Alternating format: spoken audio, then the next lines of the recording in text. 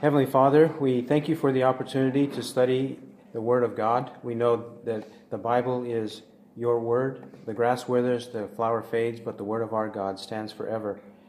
The words here that we read in the book of Genesis are indeed written by your Holy Spirit, because men like Moses were moved by the Holy Spirit and they spoke from God. Thank you for this Word that teaches us about our salvation, teaches us about who we are and our need for you. Would you help us now to understand it, and may we understand it accurately, correctly, and give us confidence, give us conviction, give us boldness to preach the Word of God based on this truth that we learn. In the name of Christ, amen. Genesis chapter 10. Genesis 10. We'll read a few verses at a time. Genesis chapter 10. As you're finding your way there, chapters 10 and 11 go together in that we have the post-flood world, or the world that is populated after the flood. The descendants of Noah are listed in chapters 10 and 11 and what happened to them. And by the end of chapter 11, we reach Abraham. So from the time of Noah to the time of Abraham, that's what we have in chapters 10 and 11. And the descendants of Noah, or the ancestors of Abraham. Genesis chapter 10, verse 1. Now these are the records of the generations of Shem, Ham, and Japheth, the sons of Noah, and sons were born to them after the flood. This is the content of the chapter. The generations of Shem, Ham, and Japheth, the sons of Noah. He had 3 sons. They did not have any children before they entered the ark. And after they disembarked, then they began to raise families, and these are their sons. This is the lineage going from Noah, his sons, and then their sons and grandsons, so forth, here in this chapter. So after the flood, sons were born to them. They did not have any before that, only after the flood. The first son that is described is the last son mentioned. Notice Shem, Ham, and Japheth. So now in verses 2 to 5, we have this son Japheth mentioned and his descendants, his own offspring and their names. We'll notice that the order is the reverse of what's mentioned in verse 1. In Hebrew, there is a way or a tendency of listing something in a certain order and then explaining everything about that initial list in the reverse order. And that's what we have here happening. So Japheth is mentioned first in verses 2 to 5. The sons of Japheth were Gomer and Magog and Madai and Javan and Tubal and Meshech and Tiras.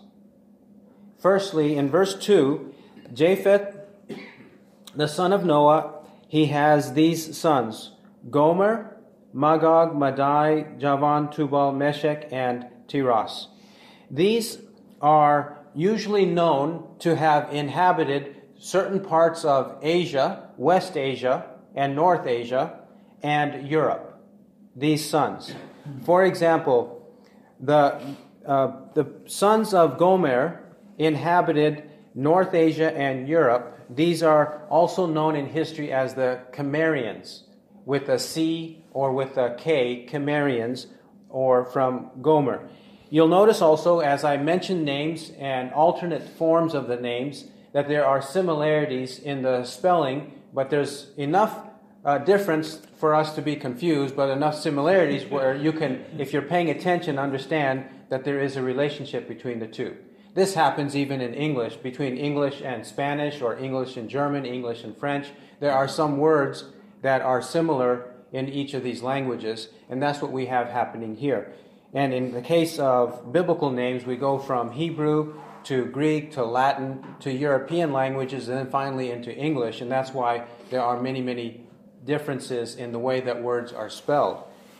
But with some confidence, knowing this in advance, we can go back and say that the son of Japheth named Gomer is also known in history, not as Gomer, but also as Kimer, and the Cimmerians who lived in North Asia and in Europe.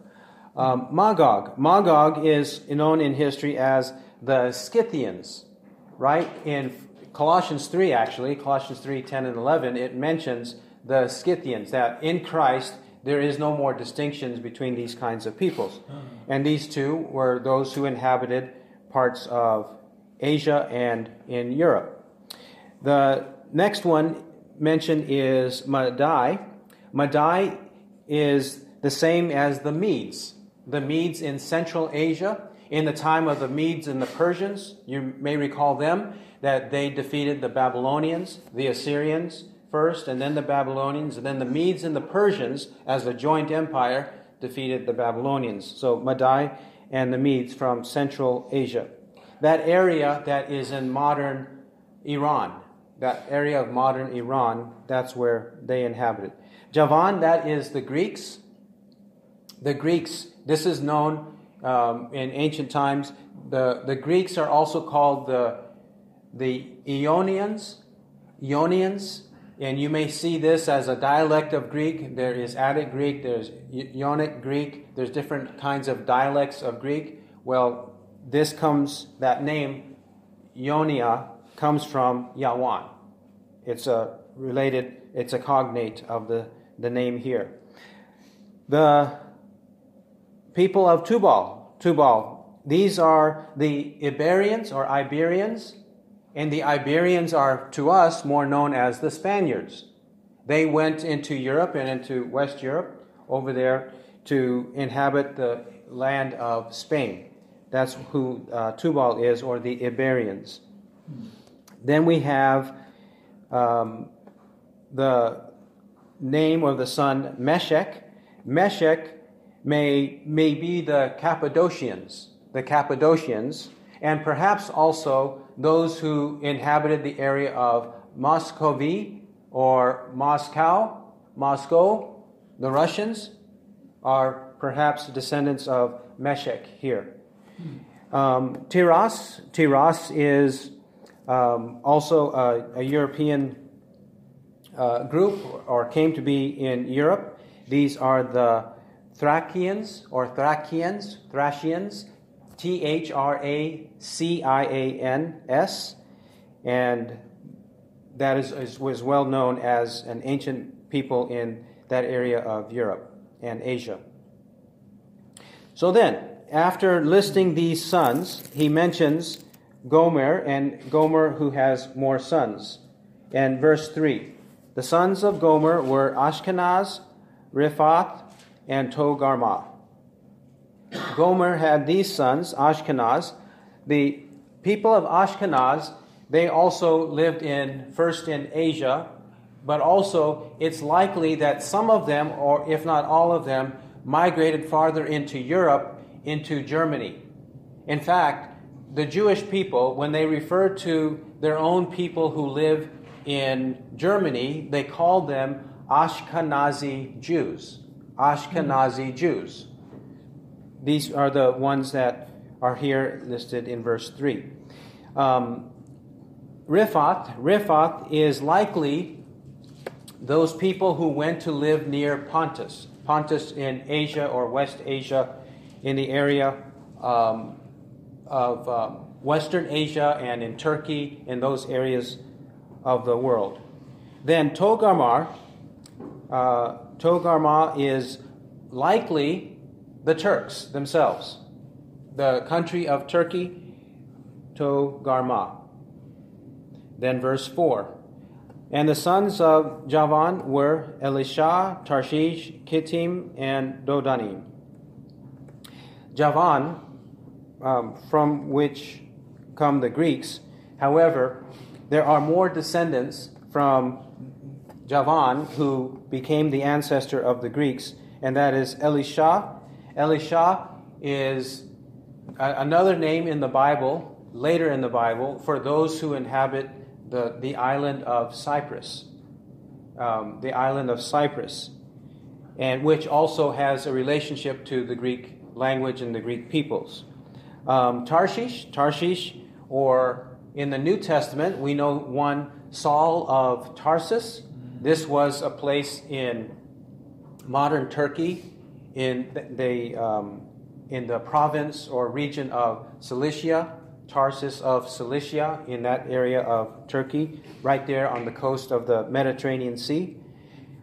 Kittim. Kittim is most often in the Old Testament and in history a reference to the Romans. The Romans or the Latins, those who inhabited Italy and that area around Italy, the Romans or the Latins. The Dodanim, it's spelled differently in 1 Chronicles. It's spelled with an R at the beginning. So if we take the R spelling instead of Dodanim, Rodanim, then the place in the Greek Isles and the Greek territories of Rhodes. You may have heard of Rhodes.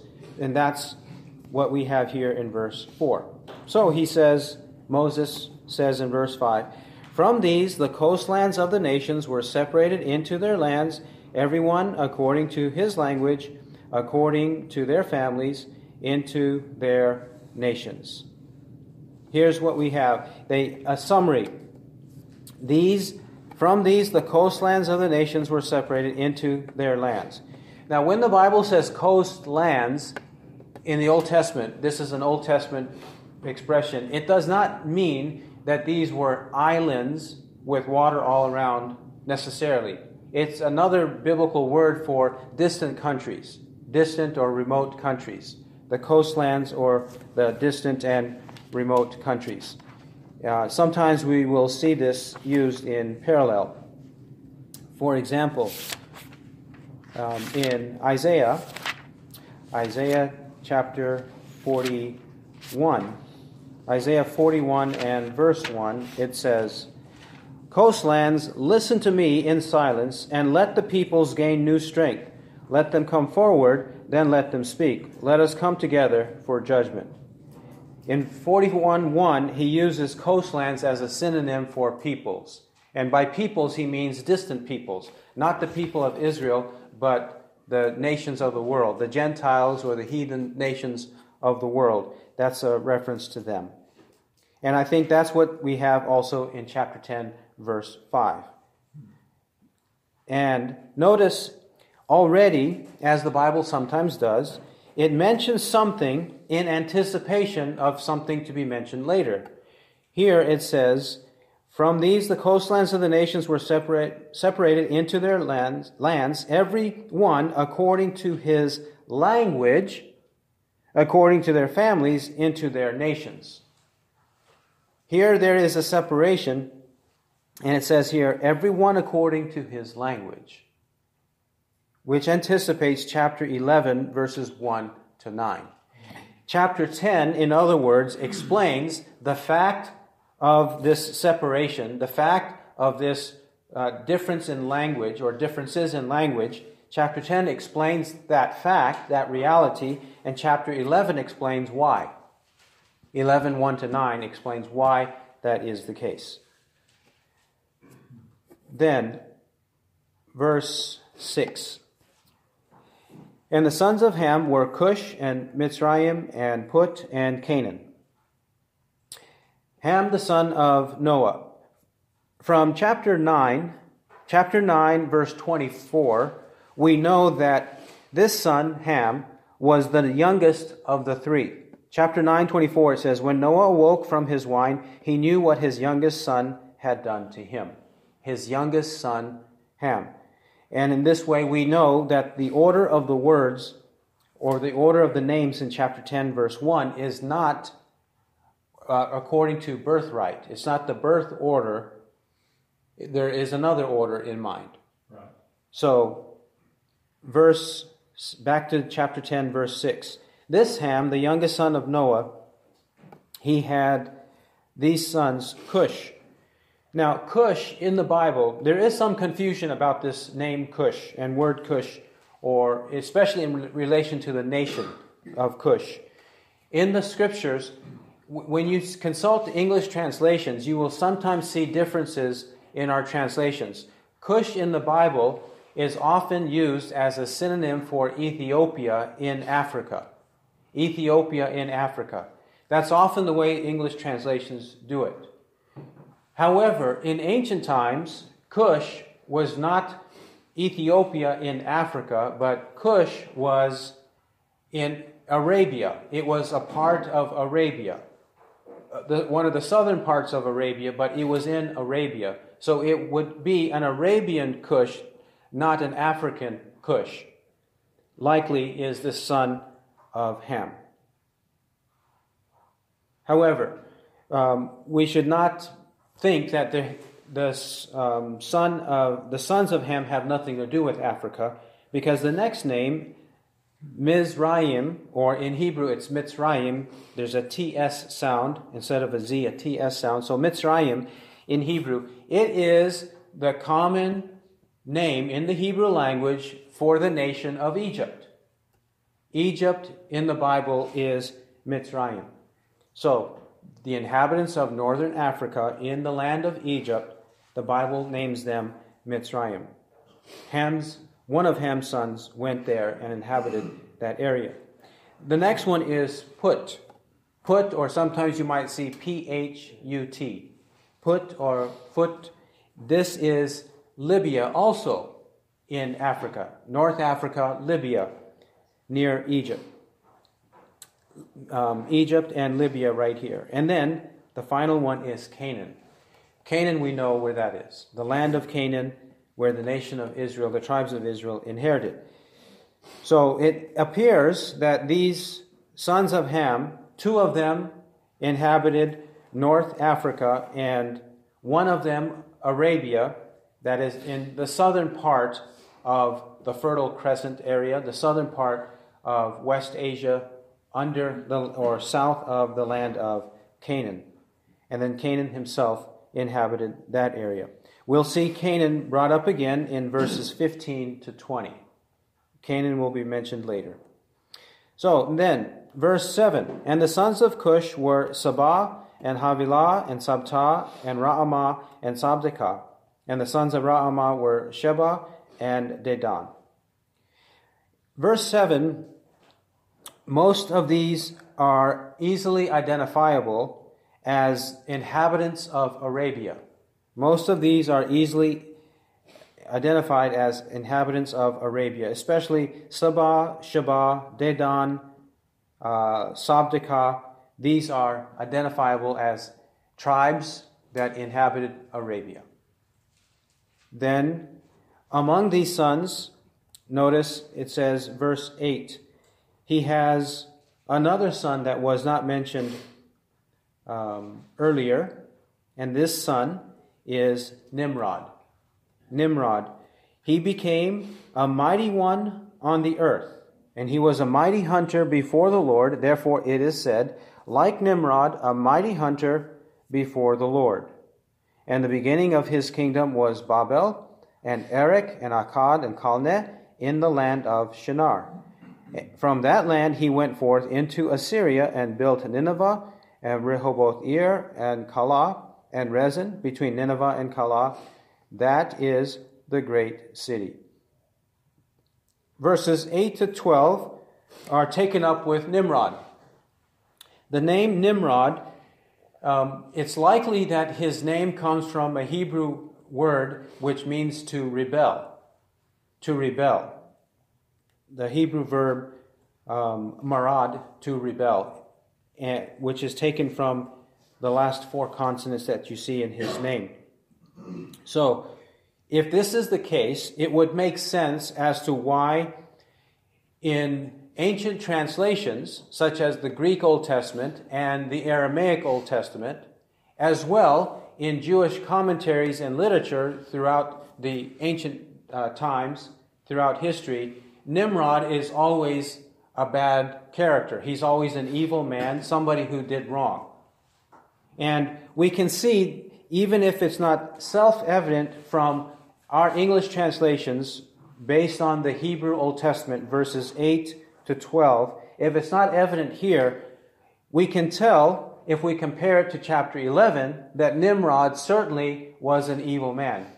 He was a wrongdoer, because it says, verse 10, the beginning of his kingdom was Babel.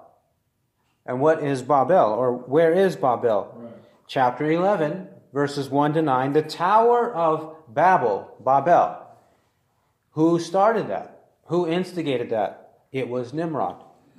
Notice that's what it says in verse 9. It doesn't say his name there in chapter 11, but 11 verse 9, it says, "Therefore its name was called Babel, because there the Lord confused the language of the whole earth, and from there the Lord scattered them abroad over the face of the whole earth." At least from that, we know that Nimrod was an evil man. Okay? We know that.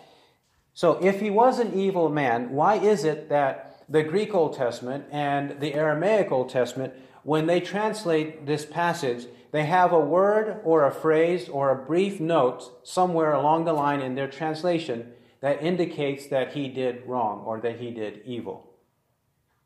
They do that because they know he's an evil man. They understand the etymology of his name. They also understand the connection to chapter 11. That's why they do so. So, right here in verse 8, "Now Cush became the father of Nimrod. He became a mighty one on the earth." Mighty one on the earth, in other words, means he became a very powerful man who was like a tyrant. A powerful man like a tyrant. That is the implication of verse 8. Not just that he was a strong man, a warrior, a valiant man, not like that, but he became mighty in doing wrong, in doing evil. And verse 9, "He was a mighty hunter before the Lord." In fact, in the Greek Old Testament, it says, "before the Lord," in the presence of the Lord. Actually, they translated "against the Lord." He was a mighty hunter against the Lord. Therefore it is said, like Nimrod, a mighty hunter against the Lord. Which means he not only did wrong to people, but also to animals. Not that he hunted and that was wrong, but he used his hunting in an evil way. However, we don't know how he did so, but he in some way used his hunting in an evil way against the Lord. And that should not surprise us either. Often, soldiers are trained in the use of force and the use of weapons first by hunting. Before they join the military, they understand something of weapons by going hunting. But in this case, it's not hunting and it's not the military. These are not evil in and of themselves. It's his method or his behavior in hunting and his behavior in being a tyrant, a mighty one, a ruler. We know that this means that he became a king or a ruler, and likely the first king, the first of all the kings of the earth, Nimrod. And this is what he was trying to do, establish himself in the land of Shinar, chapter 11, by building this Tower of Babel. Because he thought of himself as wonderful and great, and probably even considered himself a god, because in the Tower of Babel, it would have likely had a temple at the top, a temple or a shrine at the top to worship the constellation, to worship the gods. So this invention of idolatry and self-worship and all of that may have occurred with him, with Nimrod. That's what it means that he was that way, a mighty hunter, meaning a tyrannical person. Verse 10, "And the beginning of his kingdom was Babel." There we have it. This is the first case of the term kingdom being used in the Bible. The first case. So this is why some interpreters think that he was probably the first king, the first one to make himself king through tyranny, make himself king and exploit people by his use of force. And the first one was Babel. And we know Babel from chapter 11, verses 1 to 9 is where the Tower of Babel was constructed. Now, where was this Tower of Babel and this Shinar? Notice, it says in verse 10, Babel, Erech, Akkad, and Calneh in the land of Shinar. Chapter 11, chapter 11, verse 1. Now the whole earth used the same language and the same words, and it came about as they journeyed east that they found a plain in the land of Shinar and settled there. The land of Shinar is in southern Mesopotamia. In southern Mesopotamia. And Shinar is the same as Shumer. If you study ancient history, ancient Mesopotamian history, you learn of the first civilization that people know of in Mesopotamia called the Sumerian civilization. Sumerian or Shumerian, S-U-M-E-R or S-H-U-M-E-R, is the same as this in the Bible called Shinar. Ancient Mesopotamia, southern Mesopotamia. That's where Babylon, and these other places are. They're in that region. Erech, Akkad, and Calneh in the land of Shinar. Further, you might have heard of the language of the Akkadians. The Akkadian language, A-K-K. Usually in modern English it's spelled A-K-K-A-D, Akkadian. The Akkadian language, where is that found? In many, many thousands or tens of thousands of tablets are found in Mesopotamia. They were found there. And that language is known as the Akkadian language because the people themselves identify themselves as Akkad or Akkadian. That's why the language is called Akkadian. And they had a city and so forth. Verse 11. And from that land he went forth into Assyria and built Nineveh and Rehoboth-ir and Calah and Rezin between Nineveh and Calah. That is the great city. These cities now, it says from that land he went forth into Assyria. Now, where he first settled was southern Mesopotamia. Now where he migrates is to northern Mesopotamia. You might think of northern Mesopotamia being where the ancient Assyrians lived, not Syrians, but Assyrians. The ancient Assyrians in northern Mesopotamia, and the ancient Babylonians and Sumerians in southern Mesopotamia. So he first inhabited and populated southern Mesopotamia in Sumer and Babylon, that area, then went to the north to Assyria. And that's why Nineveh is there in northern Mesopotamia on the Tigris River, Tigris and Euphrates. This is where they mostly inhabited, along these two rivers. And that's where these cities are. Then, verse 13, we have a return to Mitzrayim. Mitzrayim is first mentioned in verse 6. He is a son of Ham. 13, and Mitzrayim became the father of Ludim, or of the Ludim, and Anamim, and Lehabim, and Naphtuhim. Mitzrayim, these are, we cannot identify all of these people, but likely, verse 13, the Ludim are the Lydians. The Lydians, which were also in Asia Minor, in that area of West Asia and Asia Minor. The Lydians, they went there.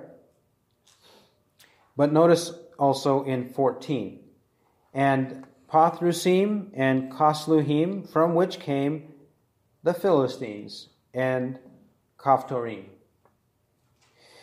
In 14, these peoples also, everyone is not precisely known, but it does say that the Philistines came from the Kasluhim, and some interpreters take the phrase, from which came the Philistines, as referring to the next name, Kaphtorim. Kaphtor is where the Philistines came from, and others take it as Kasluhim. It seems that whatever the case is, we know that the Philistines are descendants of the Mitzrayim. And in fact, when you study ancient history, there is a relationship or frequent interaction between the Philistines and the Egyptians, or the Mitzrayim. The Philistines and the Mitzrayim. And the Philistines, where they inhabited in the land of Canaan, it is not too far from Egypt. Right. It's right there on the Mediterranean Sea, on the western coast of the land of Canaan, or the land of Israel, right there on the coast, and it's adjacent to Egypt. This is where the Philistines inhabited. All right, now, shifting to verses 15 to 20 with Canaan. Canaan specifically, and we can tell in verses 15 to 20 why some attention is given to Canaan specifically. Why? Because in chapter 9, a curse was placed on him, 9:25. So he said, "Cursed be Canaan, a servant of servants, he shall be to his brothers." A curse is placed on Canaan, but also we know that they are conquered by the people of Israel in the time of Joshua later.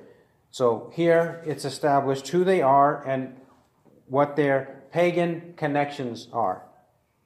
Of course, coming from a father, Ham, who was an evil man himself. Verse 15.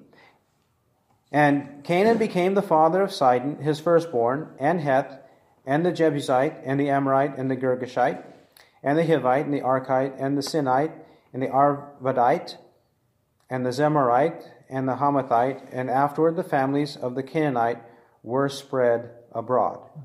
And the territory of the Canaanite extended from Sidon as you go toward Gerar, as far as Gaza, as you go toward Sodom and Gomorrah, and Admah and Zeboim, as far as Lasha. These are the sons of Ham, according to their families, according to their languages, by their lands, by their nations. So these descendants, we encounter them in several other places in the Bible. In fact, a quick reference would be to go to chapter 15. Chapter 15, where some of these names are repeated. In chapter 15, verse 19 to 21. Genesis 15:19 says, actually let's begin at 18 so we get the context. 15:18. On that day the Lord made a covenant with Abram, saying, "To your descendants I have given this land from the river of Egypt as far as the great river, the river Euphrates." And he says, who inhabits this land? The Kenite, and the Kenizzite, and the Kadmonite, and the Hittite, and the Perizzite, and the Rephaim, and the Amorite, and the Canaanite, and the Girgashite, and the Jebusite. Here, different peoples as well mentioned in chapter 10:15 to 20. These are the various ones who inhabited the land of Canaan. We do not have any survivors that we can say with any clarity or definitiveness that any of these survivors are here today. They're all gone. They don't exist anymore. So it's impossible to say with certainty about any of them. But let's see, with regard to the boundary. Notice in 19 it says, their territory extended from Sidon as you go toward Gerar. From Sidon as far as Gaza. So here, the northern boundary is Sidon, Tyre and Sidon, in the land of Phoenicia, in the time of Elijah and Elisha, in the northwest part of the land of Canaan. And as you go toward Gerar, and then he's going south to Gerar. Gerar was in the southern area of the land of Israel. And then as far as Gaza, Gaza is going west. It's going west towards the Mediterranean Sea. And then he says Sodom, Gomorrah, Admah, Zeboim, as far as Lasha.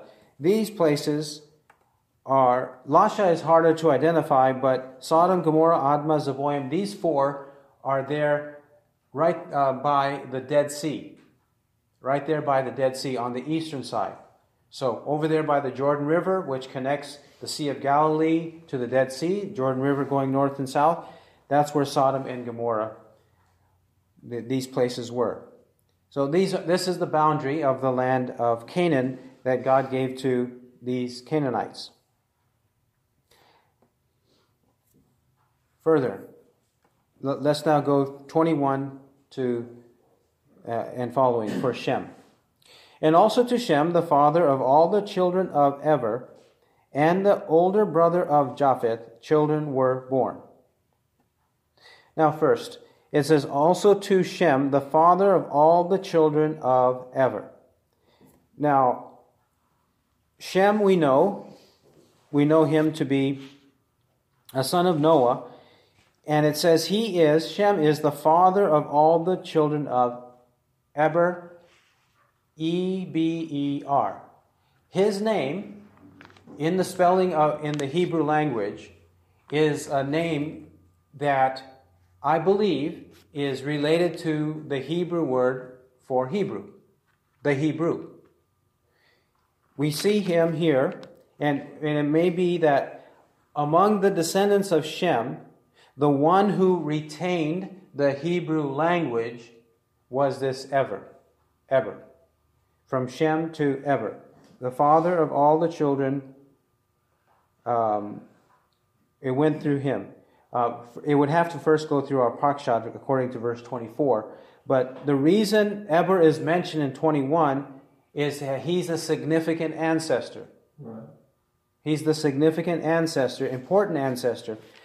Let's turn to chapter 11 and we'll see what we're talking about. Chapter 11, verse 10. Remember, in chapter 11, we have the genealogy of Abraham, going from Shem to Abraham. So 11 verse 10 says, "These are the records of the generations of Shem. Shem was 100 years old and became the father of Arpachshad 2 years after the flood. And Shem lived 500 years after he became the father of Arpachshad, and he had other sons and daughters." Then it mentions Arpachshad, Shelah, and then verse 16. The son of Shelah was, and Eber lived 34 years, and he became the father of Peleg. And Eber lived 430 years after he became the father of Peleg, and he had other sons and daughters. And then we go down to verse 26. And Terah lived 70 years and became the father of Abram, Nahor, and Haran. There we have the connection between Shem through Arpachshad, Shelah to Eber, and then all the way down to Abraham. That's why Eber is mentioned, I think, in verse 21. Furthermore, this connection to Abraham in reference to Hebrew is first mentioned in chapter 14, verse 13. This is the first occurrence of the word Hebrew in the Old Testament. 14:13. "Then a fugitive came and told Abram the Hebrew." Abram the Hebrew. He's called the Hebrew, I think, because not only the language, but language and his ancestry coming from Eber, and Eber from Shem. Now let's go back to chapter 10 and verse 21. 10:21. It further identifies Shem by saying, "The older brother of Japheth, children were born." Now here there is a translational alternative. The New American Standard Bible, which I just read, says, "the older brother of Japheth." That is, Shem is the older brother of Japheth. That means the birth order would be, according to this translation, Shem, Japheth, then Ham. That would be the birth order. But the way the Hebrew is, it is more likely that it should be rendered the brother of Japheth, the elder. The brother of Japheth, the elder. And if you check your footnotes in your English Bibles, you will likely find a footnote that renders it that way. That it says, the brother of Japheth, the elder, which would make Japheth the eldest brother, then Shem, and then Ham. It would be that order. Japheth, Shem, and Ham. If you ask me my preference, I think the second is better. That is, Japheth is the eldest, and then Japheth, Shem, and Ham, in that order. Next is verse 22.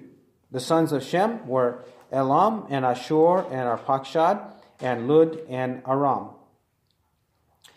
Shem has these sons, and Elam, the Elamites, we will read of them later in the Old Testament. The Elamites, and also in history, these are those who inhabited Central Asia and are known by us more as the Persians. The Persians come from Shem. Ashur is another of the inhabitants of Mesopotamia. In fact, it may be that the Assyrians, their name, it likely comes from this name, Ashur. Because if you check the Assyrian name in ancient Semitic languages, it is the name Ashur. They called the Assyrians the people of Ashur. Arpachshad is more difficult to identify, and Lud is also difficult to identify. Aram is the Arameans. These are the ones who inhabited the area northwest of Babylon, or just directly north of the land of Canaan, more north of the land of Canaan, in modern Syria and also northern Iraq. Modern Syria and northern Iraq, the Arameans. The Arameans are also in our Bibles called Syrians. It depends on your Bible translation. Syrians and Arameans are referring to the same group, the same name and same group. We get the name Syria from Greek, and then into Latin and English, because the city of Tyre is the city of Tsur, or Tsor, in Semitic languages, which became, with a Y spelling, from Greek into Latin and into English. And that area of Tyre is where the Arameans or the Syrians, Surians, inhabited. And that's why we have this odd name, Syria and Aramea, or Arameans, being a reference to the same people. But that's the case with that. We do know of them, and they are very prominent throughout history. So then, verse 23, the sons of Aram were Uz and Hul and Gether and Mash. These names are also hard to identify. Uz it could be a name that is in West Asia, in the north, like we just said about the Aramean people. But it may also be that land that is south, because it's not too far away in terms of miles, south in the area of Edom. Edom, or where Esau inhabited the land of Edom or Uz. And who lived there also? We know from the book of Job. Job lived in this land. And it may be that that's where that area is. The other ones are harder to identify. Then 24, and Arpachshad became the father of Shelah, and Shelah became the father of Eber. This is what we read in chapter 11, this sequence. And the sequence is important. Why? Firstly, because of language and ethnicity, identity of the ancestry of Abraham. But also, verse 25, the name of, and 2 sons were born to Eber. The name of the one was Peleg, for in his days the earth was divided, and his brother's name was Joktan. First, Peleg. Peleg, it's also mentioned in 1 Chronicles 1:19, the same phrase is there. And Peleg, we saw from chapter 11, he was a descendant of Eber, one of his sons. And why was he named Peleg? Why did Eber give his son the name Peleg? For in his days the earth was divided. The division of the earth that is meant in verse 25 is likely the time of the dispersion, the time that they were scattered at the time of the Tower of Babel. That is the division that he means, the separation or the division into their various languages, tribes, and nations at that point. Then 25 also says that Eber had another son named Joktan, and Joktan became the father of Almodad and Shelef and Hazar Maveth and Jerah and Hodaram and Uzal and Diklah and Obal and Abimael and Sheba and Ophir and Havilah and Jobal. All these were the sons of Joktan. And most of these are hard to identify. Most are hard to identify. There are some who would like to say that, for example, in verse 29, Ophir may be a reference to this descendant of Joktan, son of Joktan, going east and inhabiting the area of India. And other names here are presented as well. So it may be that from these descendants, some of the other ethnic groups that we know have ancient origins that are harder to know, they may have been all coming from this son, Joktan. Such as, let's say, the Chinese. They are also an ancient civilization, and others. Verse 30. Now, their settlement extended from Mesha as you go toward Shephar in the hill country of the east. So, the hill country of the east, he's talking about that area east of the land of Canaan. So, they did go that direction. And if they went that direction initially, it's not far-fetched to think that they went farther east eventually, farther east and farther north into Central or South Asia and East Asia. Then verse 31, these are the sons of Shem according to their families, according to their languages, by their lands, according to their nations. These are the families of the sons of Noah according to their genealogies, by their nations, and out of these the nations were separated on the earth after the flood. Okay, so this dispersion happens after the flood. Not before the flood, but after the flood. It is very important to keep this connection. Noah, his wife, his 3 sons, and their 3 wives, those 8 persons came out of the ark, and then they had descendants, and eventually they built a tower, and God frustrated that project and scattered them and gave them different languages, and that's how the nations of the earth came into existence. Okay, now we'll take a break. In the next hour, we'll discuss the implications of what we've just studied.